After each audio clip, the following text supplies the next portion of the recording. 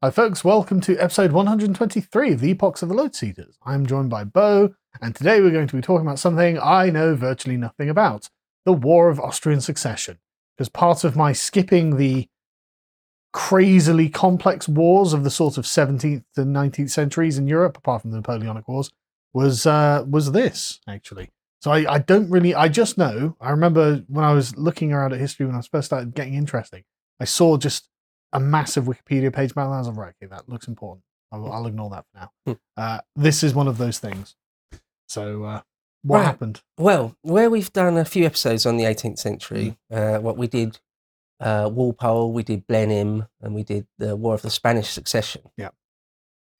I'd like to do an episode, or perhaps even two, because it's such a big topic, on the 7 Years' War, which is later than this. So this war, just to put it in its context, is 1740 to 48.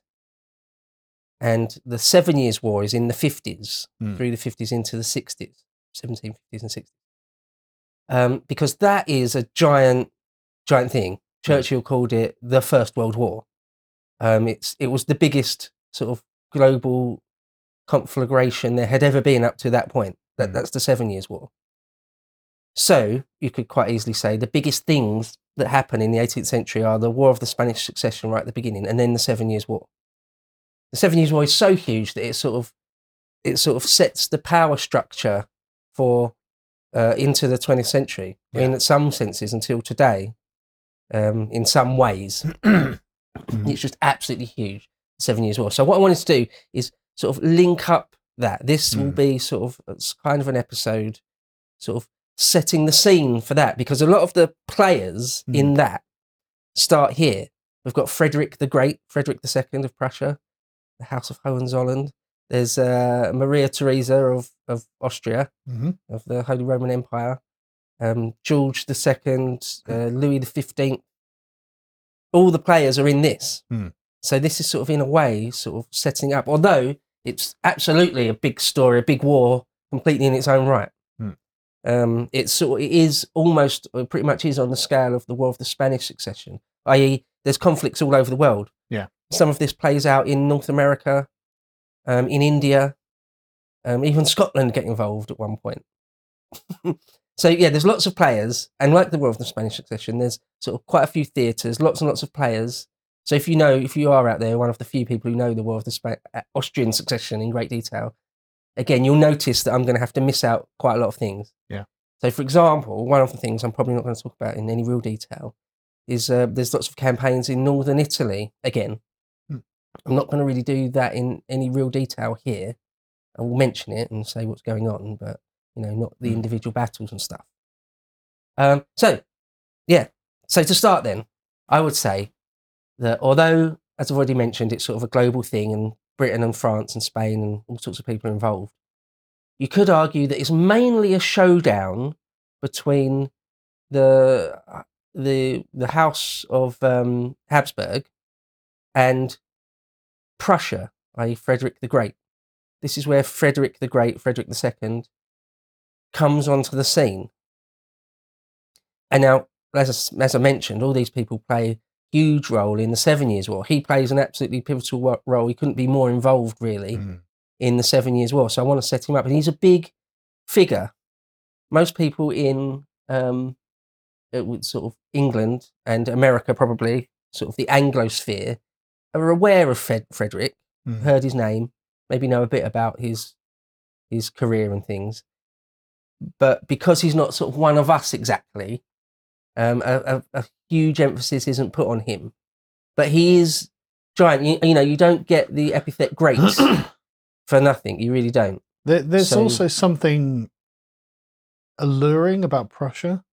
There's something in the same sort of way that the Greeks looked at Sparta with admiration. There's a kind of admiration about Prussia as well, like this military state that has supreme discipline, an amazing army, and with very limited resources can essentially wow Europe, wow great powers with its skill. And so Sparta, it's kind of like the Sparta of it's 18th century Europe, right? And there's something about it that makes its leaders interesting in and of themselves. Because to be a king. I mean, one of the things before we started, I find fascinating about this. This is before nationalism is a political ideology or a sort of concrete political ideology, and that's why we're talking about the succession of royal houses. The people, the people of a place owe loyalty to a king or to a duke or to whatever, and so Britain feels like a weird outside place to this kind of politics because, of course, Britain is a national state. We still have the monarch, but we still have the concept of Britain as a national state. Whereas, is that the same here? It's hard to say, right? It doesn't feel. This feels like an older style of politics, actually, if anything. But yeah, so there's just it's a very interesting world. But the thing I'm trying to highlight is how different it is to where we are now. Right? People just think differently about all of these things, and we don't realize it. Like the concepts of honor. I mean, duels are fought in this day and age. We just can't even imagine risking your life for your honor. Like these are the sort of people that we're dealing with. So. It's true. It is a very different world in all sorts of ways. So something to say then, just first of all to kick off, a few words about Prussia. So, if you know anything about 19th or even 20th century history, Prussia is almost a byword for military excellence. Yeah. That's what that is. Okay. And it starts here. It starts with Frederick's father. Frederick William, his father, Frederick the First, who was seemingly obsessed with drilling his infantry, specifically his infantry, to just make them almost like robots. The thing is, whenever I'm playing a strategy game, I'm an infantryman.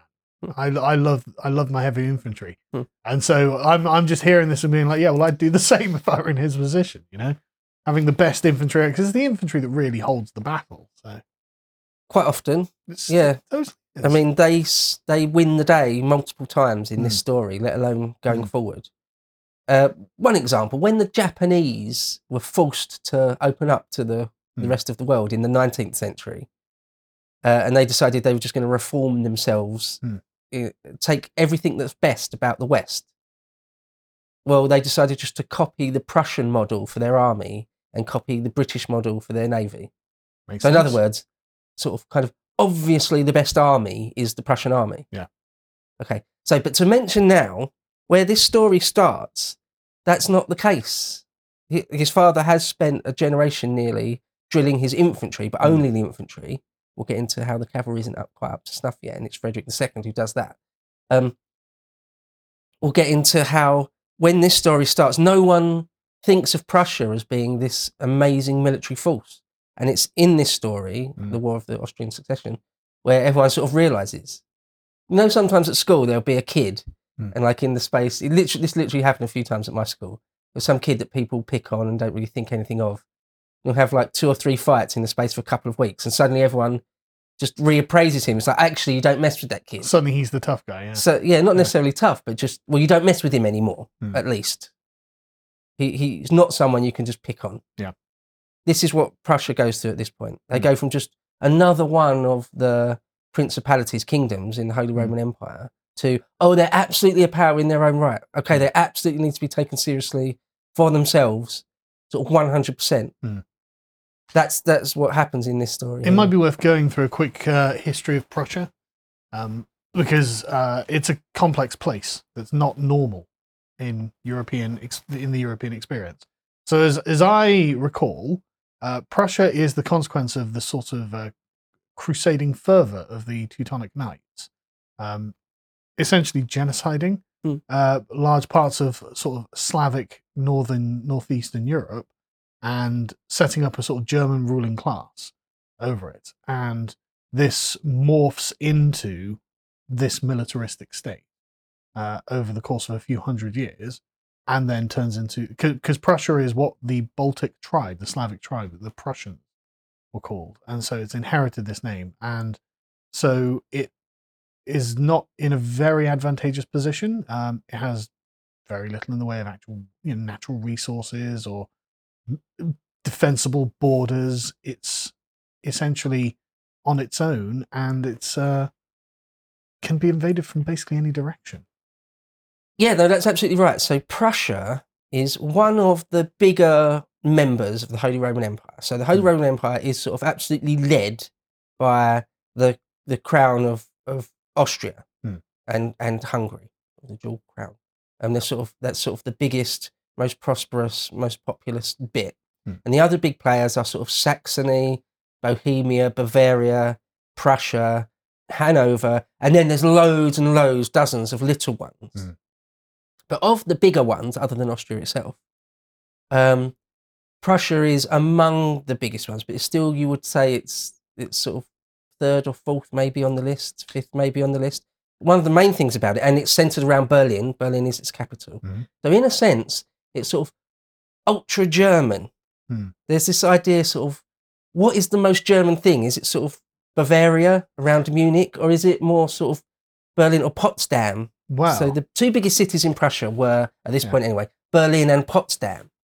So it's very much sort of Eastern Germany. What in the 20th century, second half of the 20th century, was East Germany. So Northeast Germany is what it is. So what I find interesting about this is AJP Taylor on the course of German history said, look, Germany didn't have to be what it became. It was the Prussians defeating Napoleon, he thinks, that prevented liberalism from really taking root in Germany. And so the sort of Prussian ethos of absolutism became like Germanness, became synonymized with Germanness after the defeat of Napoleon, who represented a foreign conquering ideology. And that's AJP Taylor, so I don't know, but honestly, it sounds like there's something to it to me, because there is underneath like the sort of authoritarian German mindset, this kind of wholesome rural German attitude where it's just they're a lot more like us actually in like the villages, right? But then when you get to the sort of officialdom, you can feel the Prussianness about them, and it's just like, there's something about it I don't like. I like the rural Germans. So Frederick the Great and his father were sort of absolute electors. Well, they called themselves electors. So you've got sort of the Elector of Hanover, the Elector of Bavaria, the Elector of Prussia, which means they've got an electoral vote when it comes to voting for the Holy Roman Emperor. Yes. But they were absolute monarchs. It's a very exclusive kind of democracy. Yeah. They did rule as autocrats. Yeah. The other thing to say, one of the main things to say about Prussia at this point, is that it had its various lands. They're all up and around Berlin and Potsdam in what is sort of northeastern Germany, but they were a bit scattered and broken up. They had other lands between them, lands that belonged to Poland. So there was a Lithuanian-Polish Commonwealth. Which was huge. And I'll put a map up and you can see that's giant. We should do a whole epoch on that at some point. Well, just before this, there was the War of the Polish Succession, which is a bit of a smaller affair. And I didn't think it was worth doing a whole Epochs episode on it. But yeah, that was a whole thing. We should just do it on Poland and Lithuania, because it's fascinating that at some point it's bigger than France, and it's giant, yeah. And it has a tiny army. So just to say then, super quick on that, quick aside on that, is that at this point, the Elector of Saxony is king of Lithuania, Poland at this point. Right. And it's giant. And shortly after this, well, not shortly after, actually, a few decades after this, I think actually it's after the 7 Years' War. Yeah, shortly after the time span. Sorry? The relative time span. Yeah. After the 7 Years' War, Prussia, Austria, and Russia basically carve up Poland, Lithuania. So after World War I, when Woodrow Wilson sort of insisted that they recreate Poland, it didn't come out of nowhere. No. It goes back to sort of medieval times. Yeah. Anyway, at this point, basically Saxony control Lithuania, Poland. And so, it's something like a buffer zone between Russia and Central Europe. But what we're saying is the sort of east of Europe is very complicated and very old and drenched in blood. So there's a big bit, the main bit of Prussia at this point, again, which contains Berlin and Potsdam and stuff.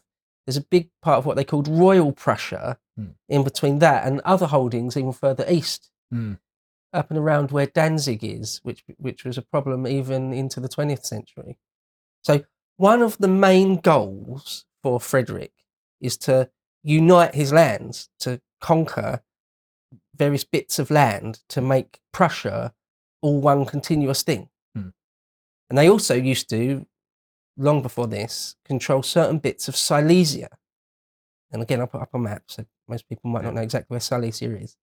But that's sort of one of the main crux of the War of the Austrian Succession. The War of the Austrian Succession is like the War of the Spanish Succession, an overall, a coverall umbrella term, which actually includes lots and lots of different wars, like the 7 Years' War. Within the War of the Austrian Succession are lots of other wars, like the War of Jenkins' Ear. That's us and Spain going at each other's throats a year before the War of the Austrian Succession kicks off. There's 2 Silesian wars are involved in part of the War of the Austrian Succession. So although lots goes on, arguably you could probably say one of the main things, one of the most important things is the showdown between Prussia and Frederick the Great, and the Habsburgs, Austrian, sometime Holy Roman Emperors, against each other for control of Silesia. Right. So Silesia is quite a big bit of land. It's about a third of the size of England, sort of a big chunk of sort of Eastern Europe. It's really populous, like over 1 million people. And it had, at that point, one of the highest levels of quote-unquote industrialisation. So it was a real prize. Arguably, the richest part of the Holy Roman Empire was Silesia. So whoever controlled it, and again, on a map, you can see that if Prussia controlled it, it's sort of a great bouncing off point into Prague and even Vienna. And if the Austrians control it, it sort of pushes up into Prussian territory. So it's just really, really important. And parts of it, most of it, had been Prussian in the past, but was now Austrian. And, so Frederick the Great sort of coveted it. But his father, Frederick the First, a quick few words about him and Frederick the Great's childhood. Because Frederick the Great, we've got to get into a little bit about his actual personality. You know, it's someone like Alexander or Caesar or Henry V or something. You should sort of need to know a little bit about the actual man himself. And he was a bit complicated because although he's sort of this great martial leader, a great leader of men, a great general king type person, he was also really cultured, a bit fey, maybe gay. I mean, he had a wife and stuff, but also seems to have been, that Alexander type gay, where he was into marching men and military things, but also liked boys. I mean, I'm just thinking, yet another gay of representation on the dissident right. Yeah, but it seems like he sort of was. Although it was never sort of proven in his lifetime. Although his father just openly called him a sodomite and stuff. And his younger brother Henry was, I think, fairly openly gay. And he was, but like I say, he was married, and so politically he was married. Yeah. And but he liked to sort of surround himself by men all the time and commission paintings of scantily clad men from the ancient world and all that sort of thing. It's all of it. Is he the one who had the giant bodyguard? I don't know, probably. Because there was one who literally got like 6'5" guys to be his bodyguard. I can't remember who it was. I assumed it was Frederick the Great. But it might have been. I know that one of the Russian Tsars, I think Tsar Paul I, Catherine the Great's son, I think he did that. Oh, is that him? Is that right? I think more than one person would have done that. That's a classic thing, isn't it? Caligula did that. Yeah, you want the huge dudes around you to protect you, right? So I just assumed that Frederick the Great had done it. And when you say, he had a fondness for men, it's like, wow. It'd quite often be a thing that grenadiers, you'd want the tallest men to be grenadiers, for example. So that was totally a thing in the 18th and 19th centuries, that depending on what your role was in the army, kind of depended on how big you were. If you was a skirmisher, it didn't really matter, or could be small. In fact, it's probably advantageous. Yeah, to be a cavalryman might be better to be small, because just like horses have got a weight limit. The smaller you are, like a jockey, the smaller you are, the better in a way. People don't realise that horses, only a few hundred years ago, were actually a lot smaller than horses now as well. Like they're not giant steeds like you see on TV now. But anyway. But to be a grenadier, Hmm. they'd quite often want you to be the tallest guys Hmm. and wear big tall hats, and you look like giants going around the battlefield. A lot of war is psychological. Yeah. Most of it, in fact. So, Frederick the Great was raised until he was 7 by his mother and his auntie, and he had a sister who he loved and doted upon his whole life. And he was brought up sort of in a very soft manner, pretty soft manner, encouraged to be involved with sort of poetry and literature and make believe and telling stories and doing dress up and stuff. And then when he was 7, he was sort of transferred to the guardianship of his father, who was the most brutal father, really brutal, beat him all the time. Like while he was growing up, telling him to commit suicide and stuff. Like, you know, there's a certain way of dealing with soldiers is to break them. Yeah. Quite often, in fact, basic training is an exercise in breaking you. Yeah. Breaking you down to absolutely nothing, and then building you up again to be a perfect killing machine. That's what Frederick William did to Frederick the Great from the age of about 7, is to try and make him like this super hard guy. Now, sometimes that works, often that works, and you end up with a great soldier at the end of it, a great Marine or something. But if it doesn't work, it really doesn't work. Yeah. It means you just hate your father, or you just hate the army or your drill instructors. It means you just despise them forever. And anyway, that's how it played out. Right. At some point when he was in his late teens or about 20 odd, Frederick the Great tried to run away. You don't really do that. That's not really an option in those days. Doesn't sound a man very of his great, rank, does it? Yeah. Well, just that his father was so tyrannical. It was sort of, it seems like tyrannical is the word. That real old school, even for the 18th century, of I will beat you to death if you don't do as you're told all the time. That sort of thing. You know, it seems crazily harsh to us. Yeah. But there you go. He tried to run away with his best friend. Some said might have been his lover, but we don't know. And anyway, when his father caught up with him, he briefly imprisoned him and said he was going to have him executed, which he didn't do in the end, of course. Yeah. But he did force him to watch the beheading of his best friend. Yeah, it just gives you an idea of what it was like. What's the need for any of this? To be the son of Frederick the First. Yeah. Yeah.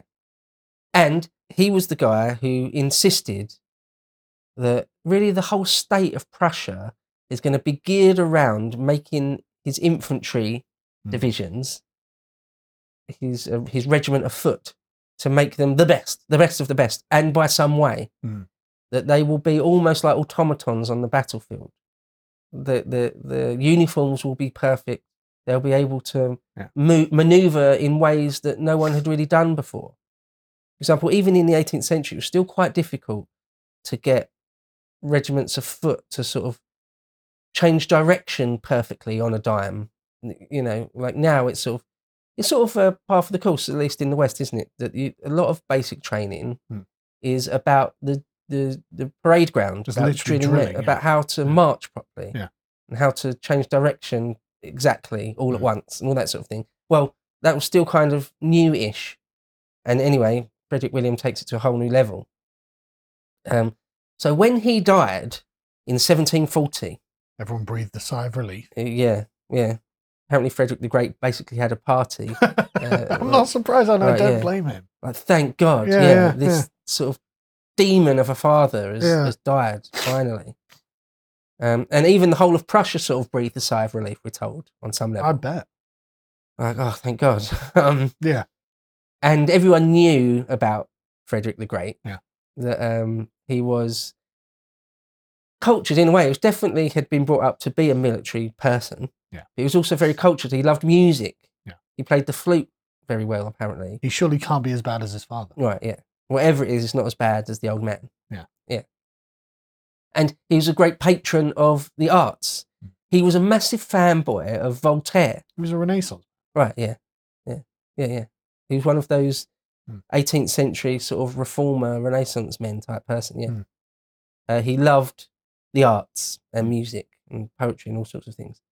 He was a bit of he was a Francophile actually, because it's funny that not particularly funny, haha, but funny, interesting to note that he's gone down in history as sort of ultra German, ultra Germanic. Yeah, that's how in the 19th and 20th century people like to paint him as that, as being the most German you could possibly be. Sort of one of, if not the greatest figure in German history is Frederick II, and yet he himself in real life was a total Francophile. But it's a lot of like the monarchs were though, right? Yeah, like a lot of just like the Russian monarchs and the Austrian monarchs. Like, a lot of them just really had a weird lust for France.